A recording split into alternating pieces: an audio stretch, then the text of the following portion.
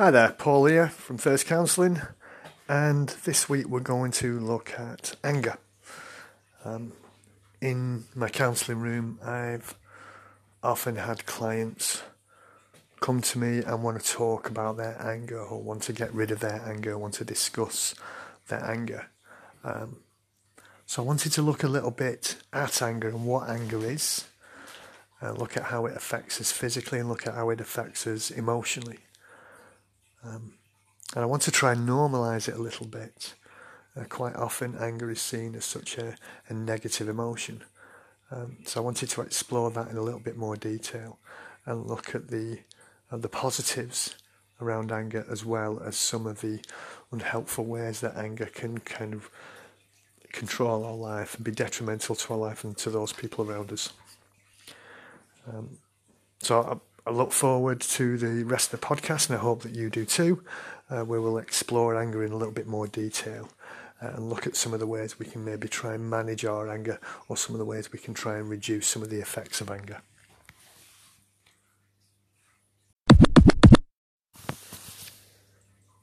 A definition of anger from vocabulary.com. If you're mad about something and you're not going to take it anymore, you're feeling anger. A strong emotion you experience when you think someone has done you wrong. If you want to scream and kick, you're feeling anger. Anger is a powerful emotion that people feel from time to time when someone or something frustrates or annoys them. One of the roots of anger is the Greek word ankhon, for a strangling, which is a perfect description of the way anger actually feels. And it can actually make you feel like strangling someone. But obviously, don't do that. So anger is a very strong emotion, and it usually comes about when someone feels as though something has been done to them, that some kind of wrong has been done to them. So it's something that affects the person or threatens the person's well-being or physical safety or emotional well-being.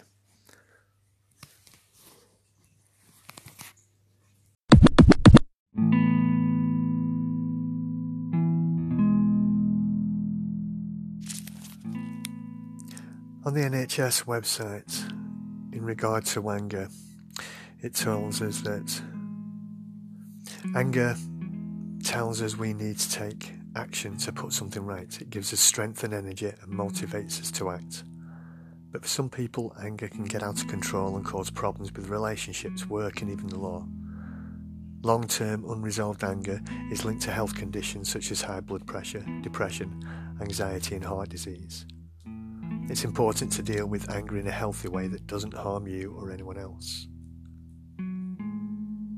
In a survey by the Mental Health Foundation, 32% of people said they had a close friend or family member who had trouble controlling their anger.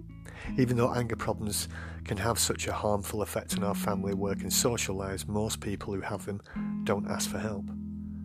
Sometimes people don't recognise that their anger is a problem for themselves and for other people. They may see other people or things as a problem instead. Anger is different for everyone. Things that make some people angry don't bother others at all. But are things that make lots of us feel angry, including being unfairly treated and feeling powerless to do anything about it, feeling threatened or attacked, other people not respecting your authority, feelings or property, being interrupted when you're trying to achieve a goal. Anger can also be part of grief. If you are struggling to come to terms with losing someone close to you, the charity Cruse Bereavement Care can help.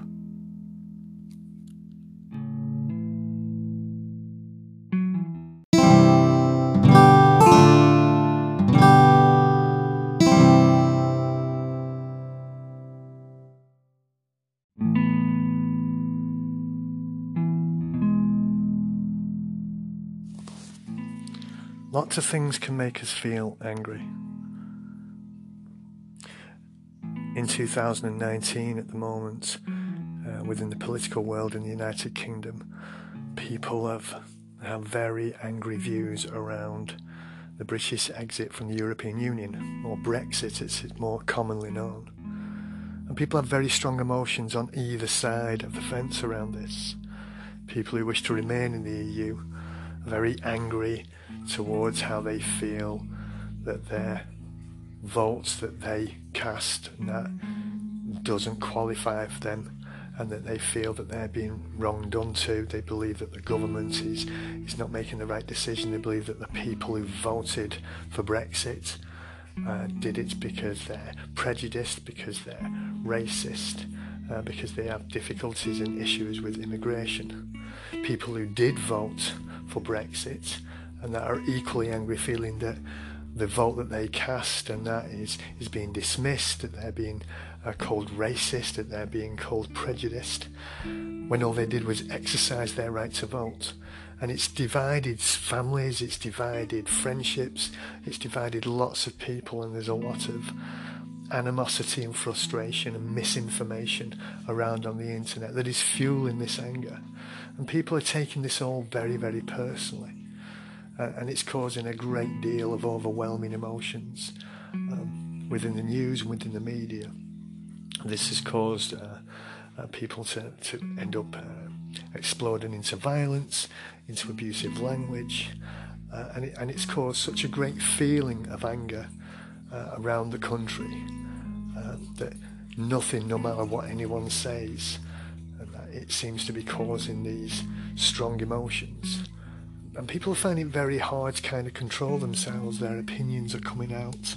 They're feeling very, very wrongly done to. They're feeling that their anger is justified. And we have real anger and imagined anger. We have things that have been done to us and things that are happening about us and that we take quite personally and that affect us quite personally.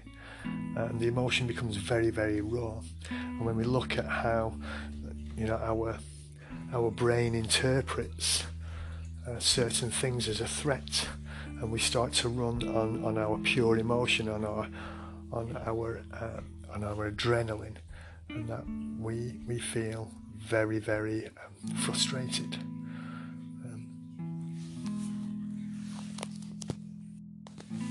And whilst people feel and experience these strong emotions of anger around great big political things such as Brexit, and that they can also be over very small things which might be seemingly insignificant. Quite often people driving to work can feel that someone has cut them in front of them in the car. And this can lead to great strong feelings of rage. People who have difficulty kind of regulating their emotions and regulating their feelings of anger can feel really personally done to. They did that to me on purpose, and when I was younger, I remember someone cutting in front of me in a car. Whilst I was driving at a junction, someone cut in front of me and shot off, and I went chasing after him in the car. Another time again when I was younger, I remember trying to find a parking space in a shopping centre, and I found a parking space. I was manoeuvring to pull into it, and someone else pulled in front of me, and they parked in it, and I looked at them and I made some gestures in the car of frustration, and they flicked two fingers up at me, and the rage that I felt so humiliated and so put down by this person that I drove round, parked up somewhere else, went storming into the superstore and went looking for this person, and then started challenging this person. Really grateful that a security guard came up and said, "You're both going to have to leave." And I'd suddenly managed to stop myself and look at the situation and realised how this very, very silly and insignificant thing had completely blown out of proportion. And I managed to step away and walk away from the situation. But it helped me to kind of see how quickly these emotions, these strong emotions, can fly up over the most insignificant things, as well as the things like Brexit, which people take really quite personally and feel really affects them individually and really threaten their place in society or their family from a financial perspective. Very, very strong, very conflicting emotions. That we need to be really kind of aware of, and aware of our processes and how we react and respond to some of these situations.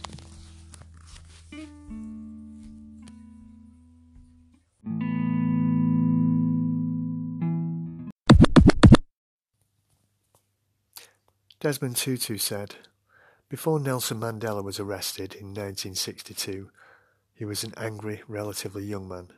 He founded the ANC's military wing. When he was released, he surprised everyone because he was talking about reconciliation and forgiveness, and not about revenge." Whilst anger can be very damaging and detrimental to the person experiencing anger, because it can lead to confused feelings, it can lead to damaged relationships, it can lead to feelings of guilt and shame. I think it's really important that we also think about where anger can lead. Anger can often be a very violent and aggressive act. People are angry, as we've already spoken about, for a number of different reasons, from small personal slights to quite big political ideologies. Some people use anger as a way of controlling other people. This can lead to violence. We only need to look at the statistics for domestic abuse to realise that people's inability to deal with their own emotions or to deal with their own personal issues around control, which might be as a result of experiences that they've had or traumas that they have witnessed, can have a very, very scary and damaging effect on other people's lives. You think of a raised voice, and what a raised voice can feel like, although it's a way of kind of expressing how we feel using a strong, loud voice to a child or to another person. That can be very terrifying and very frightening, and that's without a hand being raised or a weapon being used. And at the same time, in ways that people sometimes externalise their anger by lashing out at other people, can be psychologically as very physically damaging to other people. So anger doesn't also affect the person who is coping with these feelings of anger, or trying to control, or trying to express these strong emotions. It can also have a very, very damaging and sometimes terrifying and final effect on others. It can lead to death. It can lead to years of trauma and abuse, psychological and physical. And so although we can talk about it in ways and look at some of the ridiculous things that maybe get us angry, the effect that can have on other people, those closest and nearest and dearest to us, can be terrifying. Anger doesn't need to be a daily thing. People experiencing anger maybe only need to see one act of anger, one threat of anger, and the impact that can have on the other person, the potential that can happen again, can control a person or can leave a person feeling terrified and scared and threatened. So whilst we're talking about how a person can learn to control these strong emotions and strong feelings, we also need to be aware about how the impact on other people can be long-lasting.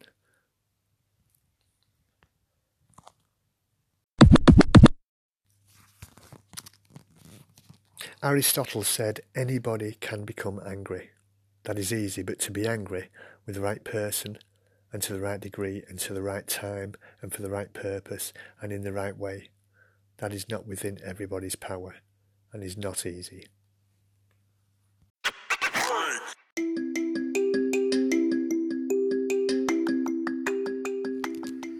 I guess instead of a book or a film, what I want to talk about today in relation to anger is a comic book character, perhaps the most famous angry character in the history of media, The Incredible Hulk. Stan Lee's creation of David Banner is of a mild-mannered scientist who, through a series of scientific experiments, is exposed to a gamma radiation, which unlocks that primal part of all humans, that dark part, that rage, that anger. And as we've talked about previously, anger is a defense mechanism. It's a smoke alarm. It's trying to save us. It's trying to keep us safe. However, within the Hulk, what we see is the physical manifestation of anger, of uncontrollable rage. David Banner, when being threatened, begins to change. When we think of the character of Jekyll and Hyde, and that by Robert Louis Stevenson, Edward Hyde is this character, this manifestation of anger, of rage, of uncontrolled energy. And the Hulk is exactly that. This big, green, ugly monster that can't think straight, that has limited vocabulary, that is only ever able to destroy. The lines, Hulk smash. Hulk doesn't speak a lot of words. Hulk smash. He breaks things, he destroys things. And although a hero within the stories, he's very much a part of David Banner, part of the Doctor that he's trying to hide, he's trying to keep buried. He wants him, locked away inside. He doesn't want him because he's frightened. He's frightened of what the Hulk can do. In the more recent Marvel movies, the Hulk character is given more dialogue. However, Dr. Banner is always trying to keep the Hulk at bay. And in one of the recent Avengers movie, when they're getting to the end in the first Avengers Assemble movie, they're getting towards the end, the final scene, and Dr. Banner turns up, and Tony Stark, Iron Man, says, "Tell him it's time to suit up." And David Banner very poignantly says, "You want to know what gets me angry?" And he says, "That's simple. I'm angry all the time."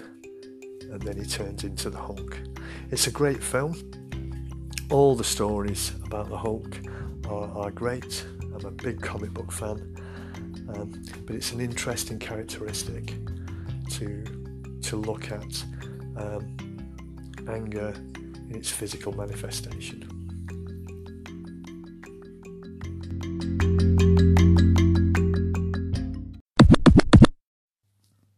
The great comedian Joan Rivers said, "I never dwell on what happened. You can't change it. Move forward. Don't waste your energy on being angry at something that somebody did 6 months ago or a year ago. It's over. Done. Move forward."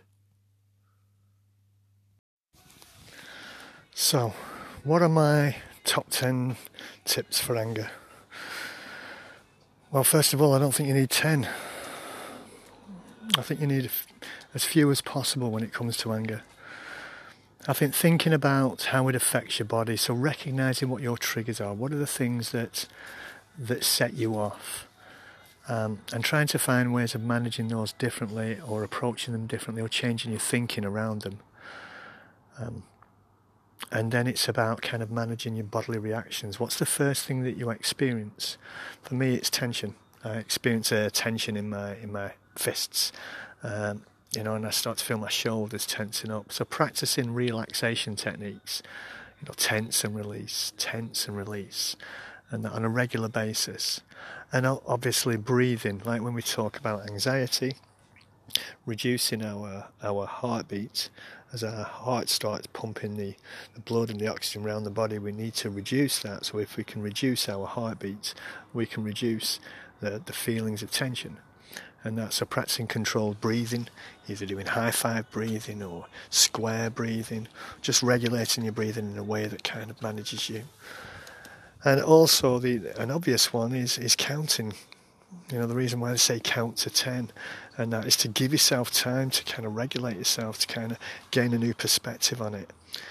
And being open about your feelings, as well as thinking about anger. Anger is a positive emotion, and it's a healthy emotion.